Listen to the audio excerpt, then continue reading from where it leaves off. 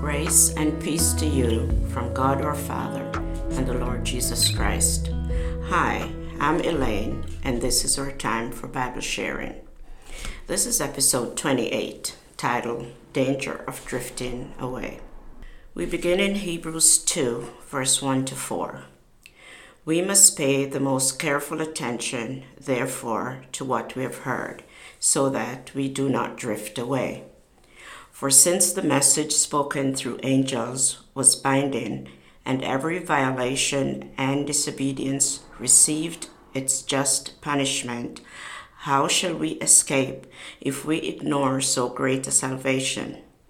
This salvation, which was first announced by the Lord, was confirmed to us by those who heard him. God also testified to it by signs, wonders, and various miracles, and by gifts of the Holy Spirit distributed according to his will. Before God sends down a judgment against a people, he always sends a warning, as in the case of Jonah and the city of Nineveh. I believe God sends us warning when we start drifting away from him.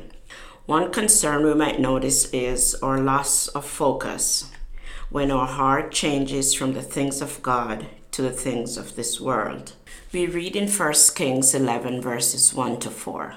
King Solomon, however, loved many foreign women besides Pharaoh's daughter, Moabites, Ammonites, Edomites, Sidonians, and Hittites.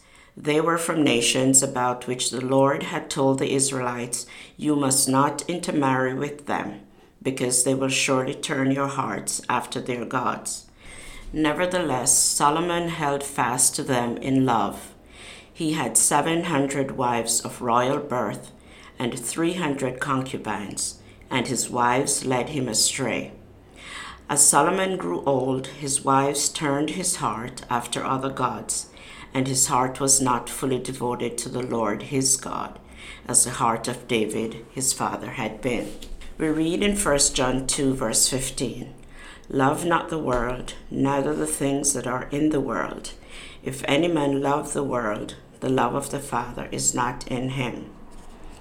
Another concern is a loss of priorities.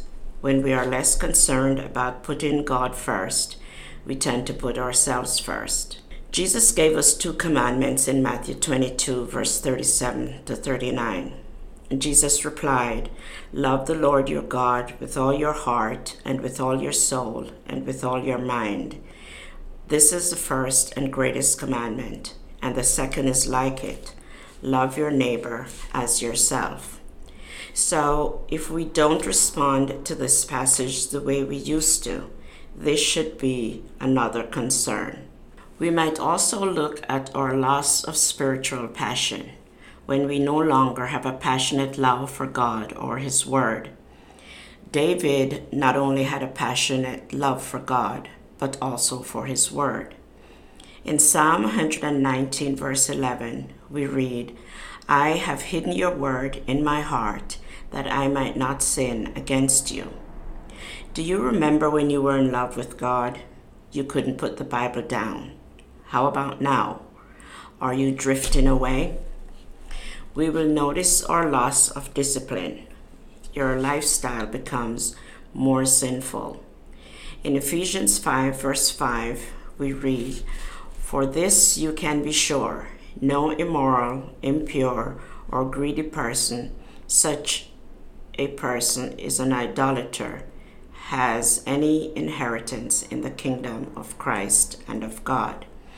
Obviously, if we find ourselves sinning, we know that something is wrong. But Paul tells us in Galatians 5 verse 16, "So I say, walk by the Spirit, and you will not gratify the desires of the flesh." You may also notice a loss of spiritual commitment, where church attendance and fellowship becomes less important. In Hebrews 10, verse 25, we read, "Not giving up meeting together as some are in the habit of doing, but encouraging one another, and all the more as you see the day approaching." You may notice a loss of enthusiasm regarding spiritual things that you used to get excited about. So, if we find ourselves drifting from our relationship with God, how do we repent of our drift? Confess and repent, because drifting is a sin, and we have assurance in 1 John 1 verse 9 that if we confess our sins, He is faithful and just and will forgive us our sins and purify us from all unrighteousness. Listen to and study God's Word. John 8:32 tells us, "Then you will know the truth, and the truth will set you free." We read in James 4 verse 8, "Come near to God, and He will come near to you. Wash your hands, you sinners, and purify your hearts, you double-minded." The good news is we cannot drift beyond God's reach. So confess, repent, and restore your fellowship with God. In Psalm 103 verse 12 we read, "As far as the east is from the west, so far has He removed our transgressions from us." We are told in Revelation 2 verse 4-5 to take notice of how far we have fallen, and He gives us a solution, which is to repent and do the things we did at first and return to our first love. Be kind and compassionate to one another, forgiving each other, just as in Christ God forgave you.